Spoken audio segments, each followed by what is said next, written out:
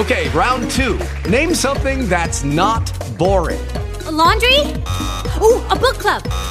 Computer solitaire, huh? Ah, sorry, we were looking for Chumba Casino.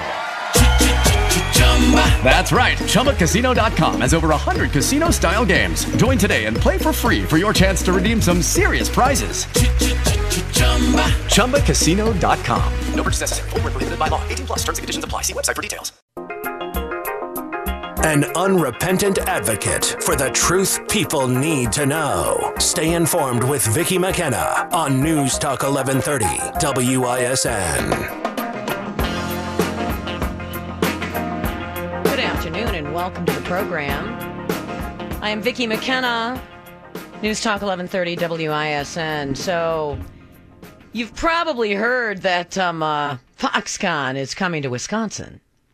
I think you've probably heard that since pretty much the entire news cycle is dominated by this and will be for a while. And I think for good reason, because it's a transformative project in our state. It is so large and the economic impact is so massive that it is quite literally transformative.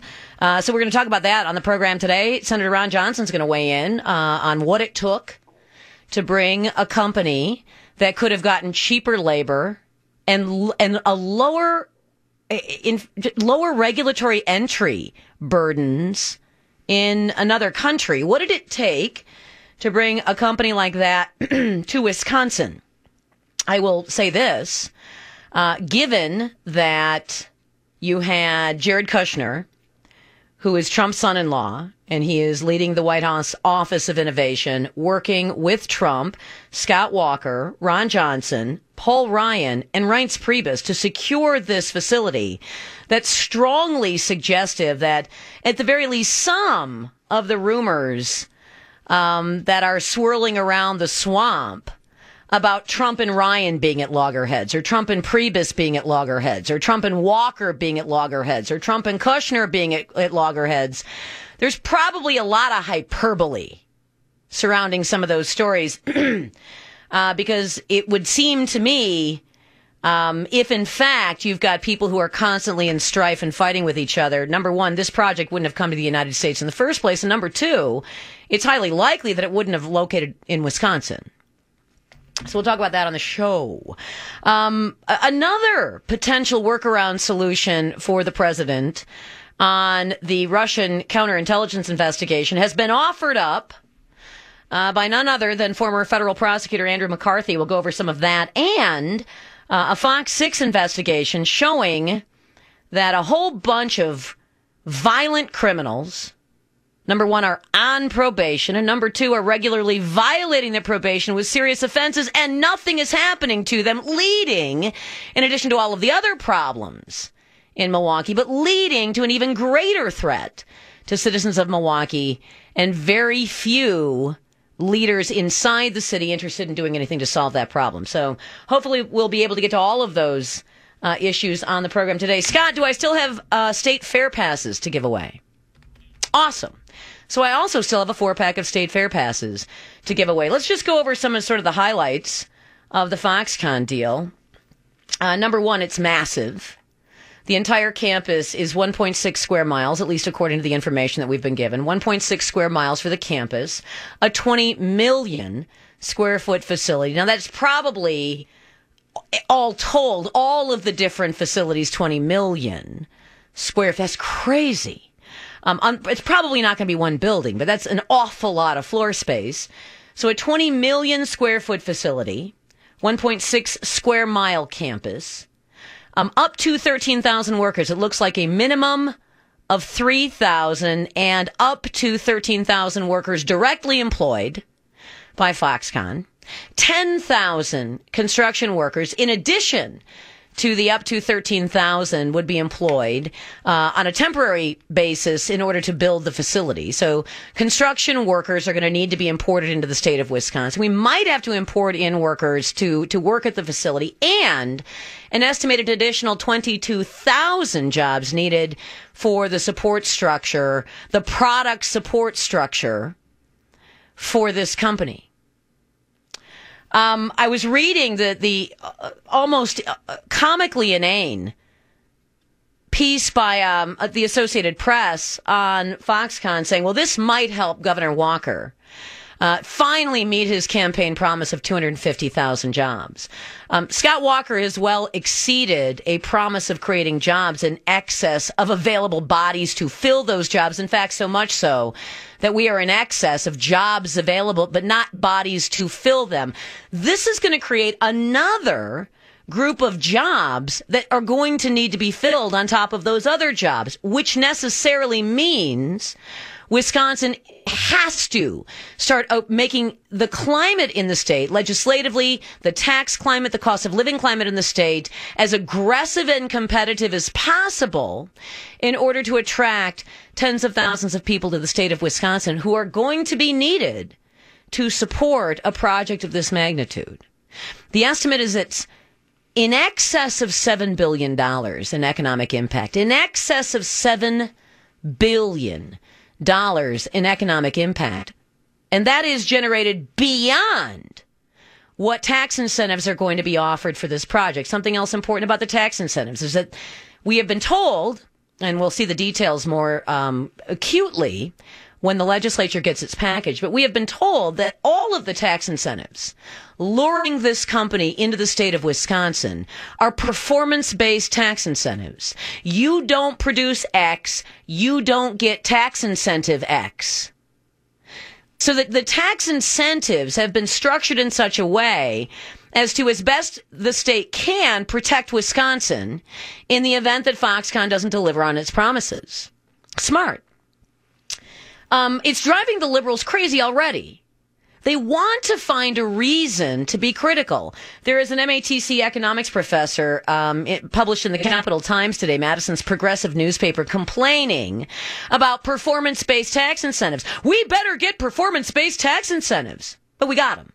This plant better pay a minimum $15 an hour minimum wage. Oh, well in excess of that, in fact, double $15 an hour, because the starting wage is just north of $28 an hour plus benefits. So you're talking about out of the box. This is the wage at the plant. Out of the box, $28 plus and change per hour wages, plus benefits, plus $7 billion plus in economic development, above and beyond whatever tax credits would be offered. Performance-based tax credits. And a facility that could quite honestly set up Wisconsin's budget for the next 20 years. I got to take a quick break. Ron Johnson's going to join me momentarily. Stick around for that. Foxconn.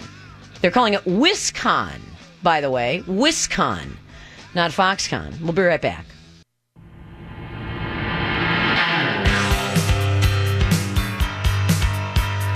Welcome back to the program.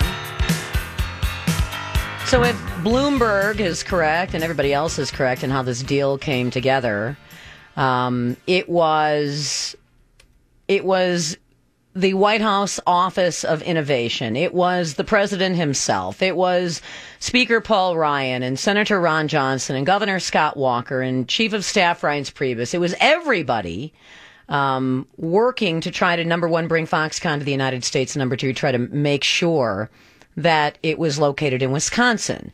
Senator Ron Johnson is on the phone with me. We've got a couple of things to talk with the senator about, but it's strongly suggestive, Senator, that whatever dysfunctions might exist inside the swamp, at least when it comes to economic development, when it comes to regulation, when it comes to understanding the importance of a transformative project like this, a whole bunch of people finally get it.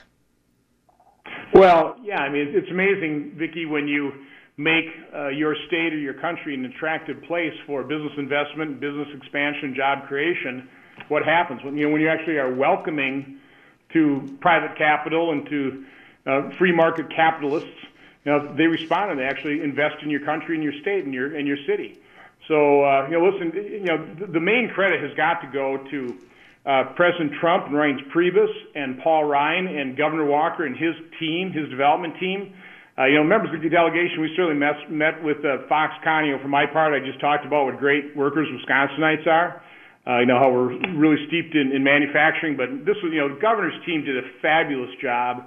But it literally was, as I hear the story, I wasn't right. I was there at the Snap-on tool, but it really was President Trump taking a look and going, look at all this land. Ryan's saying, yeah, this would be a great place for development. And, people knew each other. And this, then you've got, the Treasury Secretary and the Commerce Secretary. And, again, people in the administration that also had business ties, connections. And it is amazing how quickly this came together. I haven't done the timeline from President Trump's visit to Snap-on Tools down there in Kenosha to the signing of the... With Lucky Land Slots, you can get lucky just about anywhere. Dearly beloved, we are gathered here today to... Has anyone seen the bride and groom? Sorry, we're here. We were getting lucky in the limo and we lost track of time. No, Lucky Land Casino, with cash prizes that add up quicker than a guest registry. In that case, I pronounce you lucky. Play for free at LuckyLandSlots.com. Daily bonuses are waiting. No purchase necessary. Void where prohibited by law. 18+. Terms and conditions apply. See website for details. Deal, but that is an amazing timeline. That is a huge achievement. But really, it's President Trump, it's Governor Walker, his team, Reince Priebus, Paul Ryan, and those are the guys that get the lion's share of the credit here. So how much of this had to do with the massive regulatory rollback we have seen? Because, one of the sort of unsung successes of the Trump administration, for all some of the problems that you keep hearing about, is that 800 serious economic regulations from the Obama administration have been rolled back. 400 of them are considered to be substantial economic regulations. How much did the deregulation mindset, because we haven't gotten tax reform yet, how much did that play into this? And furthermore, what could have had a company like Foxconn, which is used to a very low regulatory burden, but also very low labor costs, pick the United States, where they were going to have to, substantially increase their cost of labor? Well, first of all, what makes America so attractive to any business is we are the world's largest customer. And manufacturers, trust me, want to be close to their customers. And, I've been arguing ever since President Trump got elected, and you've seen optimism increase in the private sector. The Trump bump, to me, is just attributed to the fact that at least businesses realize for at least 4 years there's going to be a pause. They're not going to be looking over their shoulder going, okay, now what new regulation is going to put me out of business next week, or then you have to hire 3 compliance officers for. So it's just that attitudinal change. I talked about that before the election. Just change the attitude. Make an attitude, a welcoming attitude, is part of the attractiveness to any location that is trying to foster economic growth. So again, the attitude change, certainly the commitment of this administration to reduce the regulatory burden, halt it, I think is a huge factor. It had to be. So the idea is that Foxconn is probably trying to figure out a way to get into the United States and make it, cost effective, make it fast, because this is a project that's going to be supposedly, underway in the next couple of years, and potentially producing economic revenue in just a handful, maybe even 2 years to the state of Wisconsin. So they had to be looking at this. And so this was the right time. I remember arguing with President Trump, you're not going to bring a company to the United States to make iPhones in the United States. That'll never happen. I had that conversation with him, and it shows you how wrong I was. But they're not only are they coming here, but they're going to actually be paying an average of $53,000 a year for people who work at the plant. I mean, it's almost something you would have nobody would have predicted, and yet there's that business community, there's that the people who make things and the people who employ people saw this so much earlier than the rest of us did, that this could potentially be, at least in terms of economics, a transformative presidency. That's a whole lot more than anybody's minimum wage proposal, isn't it? Isn't it though? And that's again what I've always said too, is the way you increase wages on a sustainable basis is make your city, your state, your nation an attractive place for business investment, have robust economic growth where you've got businesses competing for labor.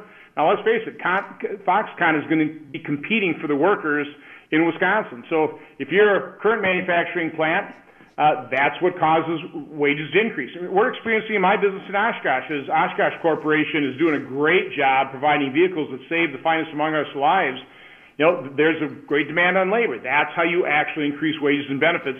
And you reduce that regulatory burden, that costs businesses real money. It's money that they can't use to increase wages and benefits. So it's amazing what economic growth can produce for people's lives. Maybe sounds like kind of a abstract concept, but economic growth is what drives our economy, produces opportunity, puts more money in your pocket. What do you do to fill those jobs? I know that that's a challenge. And I've talked about this challenge in Wisconsin, particularly with Wisconsin manufacturers. Lots of them have jobs available, and they're having a difficult time actually finding people to fill those jobs. So what now, and just sort of look at Wisconsin as a model, what does Wisconsin do to create enough of a workforce to start bringing back more of these companies, bringing back companies that have gone elsewhere because of labor costs or regulatory burdens, and attracting new economic investment in the United States? What do you do now to get people interested in taking these jobs? Because we do have that problem. The good news is this is a massive investment, and they're not going to be looking for the 13,000 laborers for a few years. And so what we can start doing right now is in our high schools, in our junior high schools, making sure that our children realize there are all kinds of options in terms of leading your life. 4 years college, great. 2 years, technical college. Or just going around the workforce into great manufacturing jobs in companies like Foxconn or Harley-Davidson, or I don't want to start naming jobs. We've got so many fabulous companies in Wisconsin, so many great manufacturers that pay good wages, will actually pay for your education, Vicki. That's not a story that's told very often. So, get some technical education. Make sure that your high schools set up industrial arts and those types of programs. Consider going to technical college, where it's a whole lot cheaper and you don't get yourself into $30,000 in debt. So it starts in the home. It starts in our comprehensive counseling model through our high schools, making sure that we don't denigrate the trades, that we make sure our kids realize there are all kinds of options for good-paying jobs and good careers and work, even in manufacturing. You don't have to be, listen, if you want a 4-year degree, if you want to be a professional, if you want to sit behind a desk and push paper, great. But if you want to have an exciting job in manufacturing where you're working with your hands and producing products that we all value, that you can be proud of, that's a great way to build a career as well. It's clean manufacturing. It's now, by and large, what we have in the United States. It's not a dirty job. This has changed over the last 25 years, where these sort of, you call it skilled manufacturing, but we haven't been letting people know that the stereotype is failing, and that the actual potential for a family-sustaining income, the ability to have no debt when it comes to your education, the ability to right out of the box, pay a mortgage, pay your rent, buy a car, start saving for your kids' college education, whatever it might be.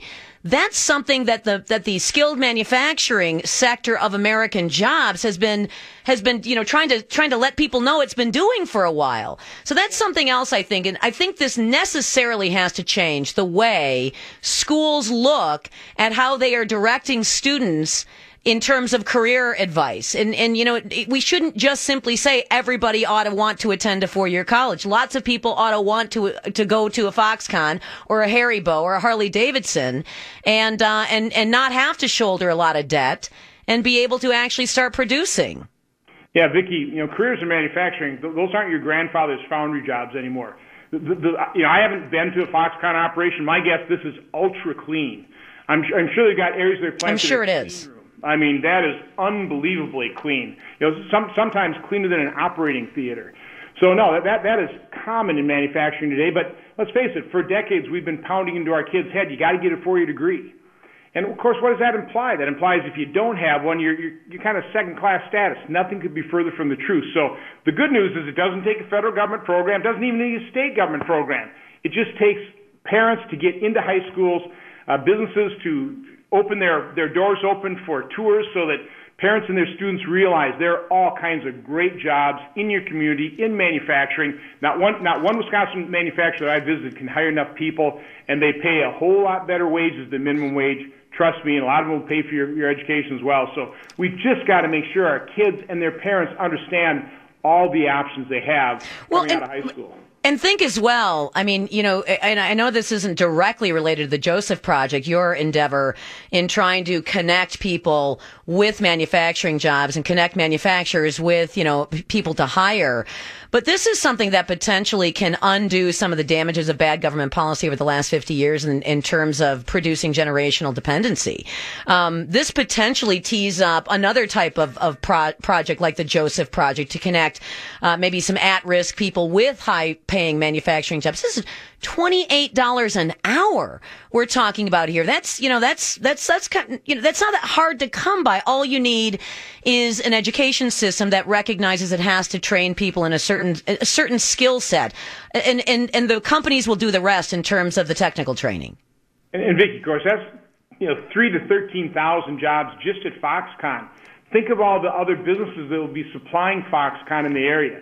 I mean, you've probably heard the economic impact, but one number that's kind of eye-popping, about $7 billion annual economic impact from this massive investment. And by the way, I hate to say this because I haven't PolitiFact checked this one myself, but I've been told this is the single largest foreign investment in a greenfield, in other words, built from the ground up project in U.S. history. I mean, this is a massive, massive success for Governor Walker and President Trump. It's a mic drop. It's a mic drop moment it's transformative for the state of Wisconsin, for the United States as well. All right, now I have to ask you, we have to talk about the Hello, it is Ryan, and I was on a flight the other day playing one of my favorite social spin slot games on ChumbaCasino.com. I looked over at the person sitting next to me, and you know what they were doing? They were also playing Chumba Casino. Coincidence? I think not. Everybody's loving having fun with it. Chumba Casino is home to hundreds of casino-style games that you can play for free anytime, anywhere, even at 30,000 feet. So sign up now at ChumbaCasino.com to claim your free welcome bonus. That's ChumbaCasino.com and live the Chumba life. No purchase necessary. VGW. Void where prohibited by law. See terms and conditions. 18+. Join us today during the Jeep Celebration event. Right now, get 20% below MSRP for an average of $15,178 under MSRP on the purchase of a 2023 Jeep Grand Cherokee Overland 4xE or Summit 4xE. Not compatible with lease offers or with any other consumer incentive offers. $15,178 average based on 20% below average MSRP from all 2023 Grand Cherokee Overland 4xE and Summit 4xE models in dealer stock. Residency restrictions apply. Take retail delivery from dealer stock by 4/1. Jeep is a registered trademark. Failure to repeal Obamacare, Senator. What's going on? I was feeling so good, Vicki. I was too, but I would be remiss if I didn't bring this up. Well, so we're going to go into this vote-orama today, and a bunch of amendments. Most of them will probably fail. And it was interesting. Steve Daines, Senator Daines from Montana, had a great amendment. He put, I believe, it was John Conyers' single-payer bill on the floor of the Senate to be voted on. Of course, every Republican voted no. A number of Democrats voted no as well. Most Democrats showed just enormous political courage and voted present. So that's how popular Bernie Sanders or John Conyers' single-payer health care system would be in the United States Senate today. Not one Democrat, not even Bernie Sanders, would vote yes on a single-payer system. So, right. I mean, that's what they're going to be campaigning on. We have got to keep this process going. Hopefully we can get to a Senate-House conference, and we've got more information, and we can do a whole lot better job working together with the House than we did as separate chambers. I've got to hold out that hope, Vicki, as we talked about last week. I'm not giving up, never will give up. All right, so this isn't slam the door on the process where everybody's just going to be sent home.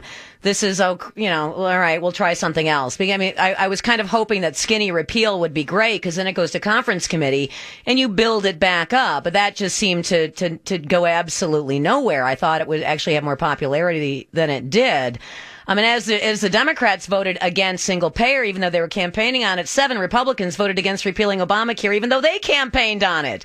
So I'm not exactly sure that that some of the Republicans' noses are clean here. Yeah, well, they aren't. There's a fair amount of hypocrisy in politics, as you well know. So one of the reasons the amendment I hope to get a vote on is going to put members of Congress in the exact same position as people like Sherry and Vern Colby, who I first talked to Sherry just 2 nights ago. They signed up for Obamacare in 2014, paid all their premiums, sent in their check stubs to make sure that they still qualified for their subsidies. But when they did their taxes in March 2015, their advisor said you owe $15,000 of subsidies back.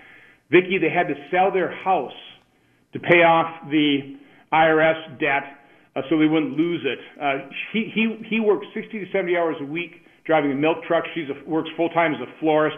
These are the forgotten men and women that are being largely ignored in this process. They're the ones that Bill Clinton talked about busting it, working 60 hours a week, which is an understatement in the case of Vern. Their premiums have doubled or more, and their coverage is cut in half. That's why I'm going to offer an amendment to make sure that members of Congress are in that same exact situation, buying their policies on the Obamacare exchanges without an employer contribution.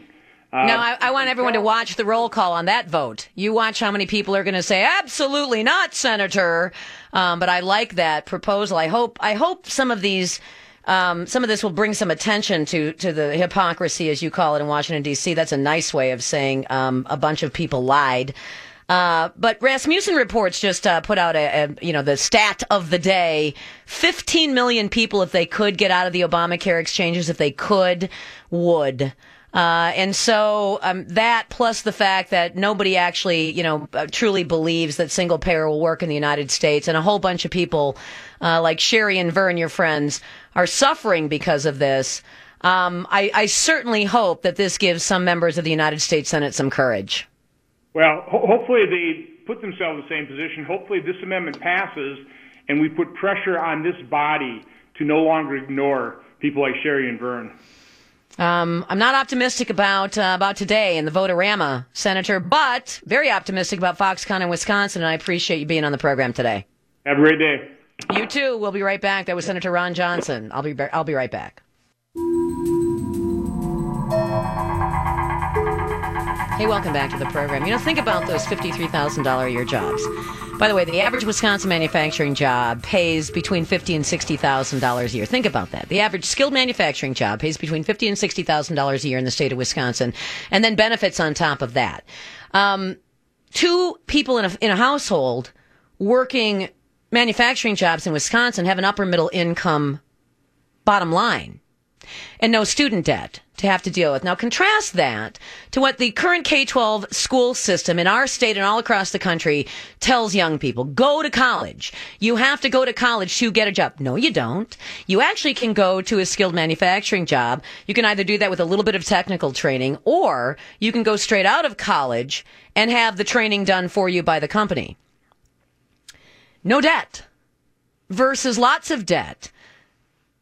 Almost $60,000 right out of the box. Imagine that. Almost $60,000 right out of the box. I think my first radio job paid me $9,000 a year. Now, admittedly, this was some years ago, but still $9,000 a year. Let's assume that I could double that, and I'm still barely scraping by my entry-level radio job versus an entry-level manufacturing job that could get you, $50,000 to $60,000 a year. I was listening to some of the success stories on Ron Johnson's last podcast about the Joseph Project. The Joseph Project is this project in Milwaukee where pastors will go and recruit people at their churches who would normally be considered maybe at risk or needed some assistance. Maybe they had a criminal conviction in their past. Maybe they had a spotty work record. They only worked temp jobs or they only worked part-time jobs. Identify people who are highly motivated to learn new skills, place them in skilled manufacturing capacities. I'm listening to these folks on Johnson's last podcast, successful candidates through the Joseph Project training. One gal said, I just got a raise to $24 an hour. $24 an hour, it's about $50,000 a year. And previously, she was making, $7.50, $8 an hour in temp work or in part-time work, and then supplementing herself with government assistance. And now she's making enough to buy a car, to pay her rent, to help her kids. So you've got the ability to truly sort of alter the lives of people if, in fact, we decide to start promoting skilled trades in our state, skilled manufacturing in our state. We are one of the most aggressive states in America for manufacturing. It's one of our biggest economic contributors to the bottom line of the state of Wisconsin's economy. And yet we have all of these employers who have a hard time filling these jobs. The jobs are going to be filled at some point, folks. It depends on whether or not people want to fill those jobs with Americans or fill those jobs with people who are here in the United States on visas. It's that simple. What does Wisconsin's K-12 education actually want to produce in terms of likely success for students in the K-12 public school system? Do you want to produce a whole bunch of people who go to college, take out loans, quit college, can't pay their loans, and get base level minimum wage jobs? Or do you want to produce a bunch of people who say college isn't for me and I don't want to take on $30, $40, $50, $60,000 in debt. I want to start my life at a reasonably high level and I want to build my career from there. Wisconsin K-12 system is going to, and Wisconsin's legislature is going to have to get on top of this, but it has to decide what it wants to do in terms of training and education for success in our state. Again, if Foxconn's got 13,000 jobs to fill, and we don't have 13,000 people to fill those jobs, again, $53,000 a year jobs, do you think Foxconn's not going to fill the jobs? They'll fill the jobs. They will apply for worker visas. They'll fill the jobs any way they can fill the jobs. Same thing with the rest of Wisconsin manufacturing. Will they leave those jobs unfilled? Not if they don't have to. They'll apply for people's who are here on worker visas to fill those jobs. So decide, does Wisconsin's education want to produce Wisconsin citizens who will go and get those jobs, or does Wisconsin's education system want to produce citizens who are not interested in those jobs, and those manufacturing facilities have to go and recruit from outside the United States? What does the average schmo think is a better alternative? Filling those jobs with American citizens, or filling those jobs with visa holders? Filling those jobs with people who are not going to have to be worrying about being dependent, or filling those jobs with folks who are here on, in a temporary capacity on a worker visa who may or may not overstay those visas? What do you want, Wisconsin? What does America want? What does the school system want? We're going to have to decide here pretty soon, because if Trump's effect is going to produce more opportunities like this for more states, or maybe even more opportunities for Wisconsin, we are going to actually have to have a ready-to-go workforce to fill those jobs. That means that we're going to have to work on taking the kids in the Milwaukee public school system who can barely breathe in and out because the school system is so bad that they haven't even been taught to read and write effectively. Find a way to get those kids in a position where they can learn some skills and be hooked up with those jobs. We're going to have to redesign the K-12 system to revalue the industrial arts and other types of skilled trades education to make sure that we have enough people who are ready to fill available positions. We are in a crisis of abundance in terms of jobs in Wisconsin. It's a better crisis to be in than a crisis of scarcity. But at some point, the Wisconsin education system is either going to have to agree to change or be forced to change to meet the changing demands of a labor force. Because again, the only other alternative will be to simply say, all right, well, we're going to increase the number of visas that we're going to offer people from outside the United States to come in and fill these jobs, because we need bodies at these manufacturing facilities. Interesting, You might actually be creating the conditions through the K-12 school system as it exists right now for manufacturing and other large facilities to actually need foreign workers to fill positions. Maybe that's the point. I don't know. We'll be right back. If you sort of think about some of the amazing things that none of us pause and take stock of that have happened since President Trump took office, it's quite a list. 800 Obama-era economic regulations rolled back. 400 of them were substantial economic regulations that have paved the way for a positive outlook in the business community of America, to the point where now we have an abundance of employment opportunities. Was not that long ago where we had a scarcity of employment opportunities and nobody wanting to expand. So you have things like this Foxconn project, which should be dominating all of the national news. It isn't, but it should be because it's so massive. It's such an incredible investment, not just in Wisconsin. We're going to get the lion's share of the benefit here, but in the United States. And it telegraphs to other companies it's okay to start wanting to cite, to cite in developments here. Haribo is another one in Wisconsin. The very first U.S. operation is in the state of Wisconsin. But they didn't have to choose the United States in the first place. They could have chosen Canada. They could have chosen Mexico. They chose the United States, and then we made it even more attractive in the state of Wisconsin. Now, you think about some of the amazing things, the good things that have happened, and yet nobody is focusing on the good things. Right now, Donald Trump's approval rating stands at 40%. And that's the Rasmussen approval rating, which includes the people who are counted as, nominally being in approval of President Trump, because they're still not willing to consider that there would have been a better alternative to Donald Trump as president. So they take the people who say, no, I'm still glad Hillary Clinton didn't get elected, but say they disapprove of Donald Trump, and they count them as nominally in approval of Donald Trump. That's the Rasmussen approval rating. It's why it's a little bit higher than some of the other ones. But he's at 40%. He should be at well in excess of 46, 48 to 50%, even with the obsession of Russia, Russia, Russia. It's now, I think, at a point where, and I know I'm going to get hell from the Trumpkins, but it's at the point where the president's in his own way. The stuff on Sessions, which has been dominating news for the last 5 days, has to stop. Jeff Sessions isn't your enemy. Rod Rosenstein taking over for Jeff Sessions isn't some kind of net benefit to the Justice Department or to America or to Donald Trump. So it's almost to the point now where the guy is just, it's kind of obvious he's just in his own way. Here he has this massive announcement. It's going to take place at 5 o'clock today. You see this huge, fanfare for the Foxconn project. And yet what's going to dominate news tonight? And it's going to be the latest thing that Scaramucci said about leakers in the administration and telegraphing more of the frustration from Trump at Jeff Sessions. Andrew McCarthy has got an outstanding piece of advice for the president today.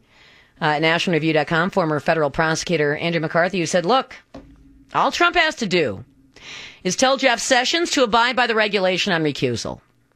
And all Trump has to do is tell Ron Rosenstein to abide by the regulation on counterintelligence investigations and the parameters of special counsel. That's all he has to do.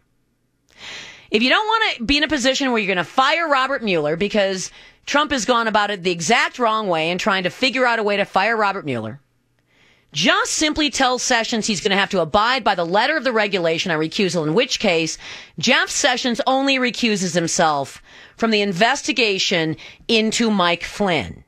The rest of the counterintelligence investigation is overseen by Jeff Sessions. And Rod Rosenstein tells the special counsel has to abide by the regulation on special counsels.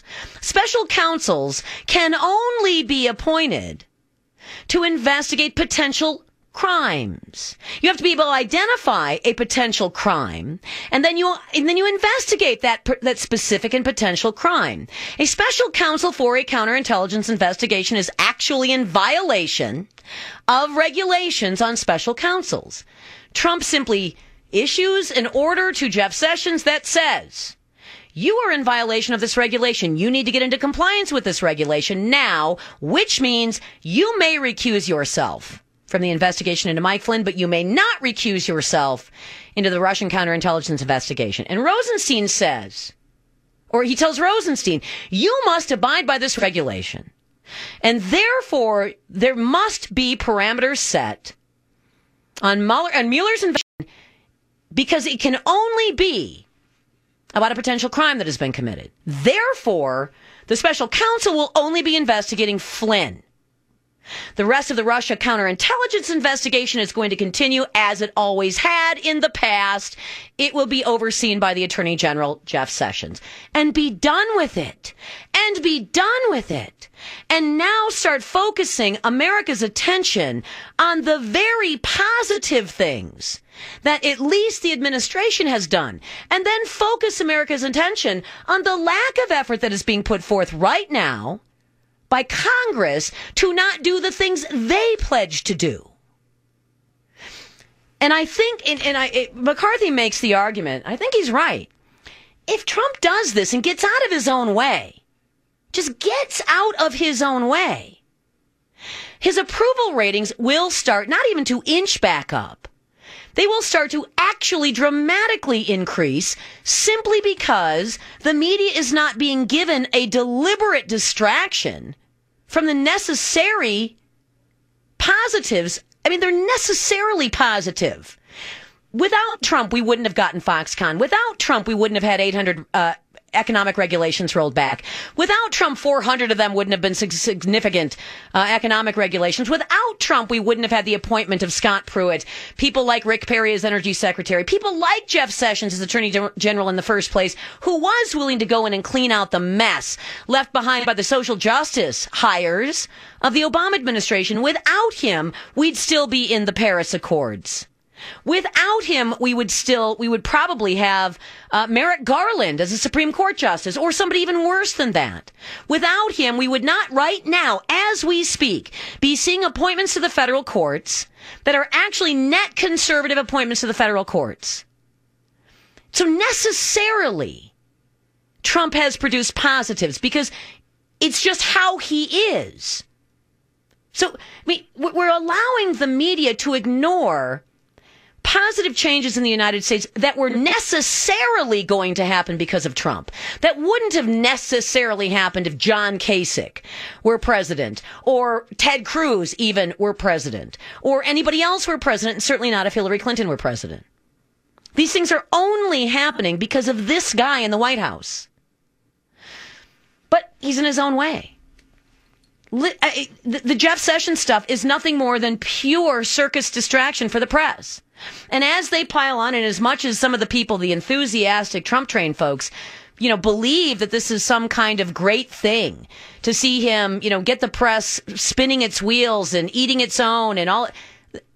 When your approval ratings need a special weighting to just get you to 40%, that doesn't mean you're winning.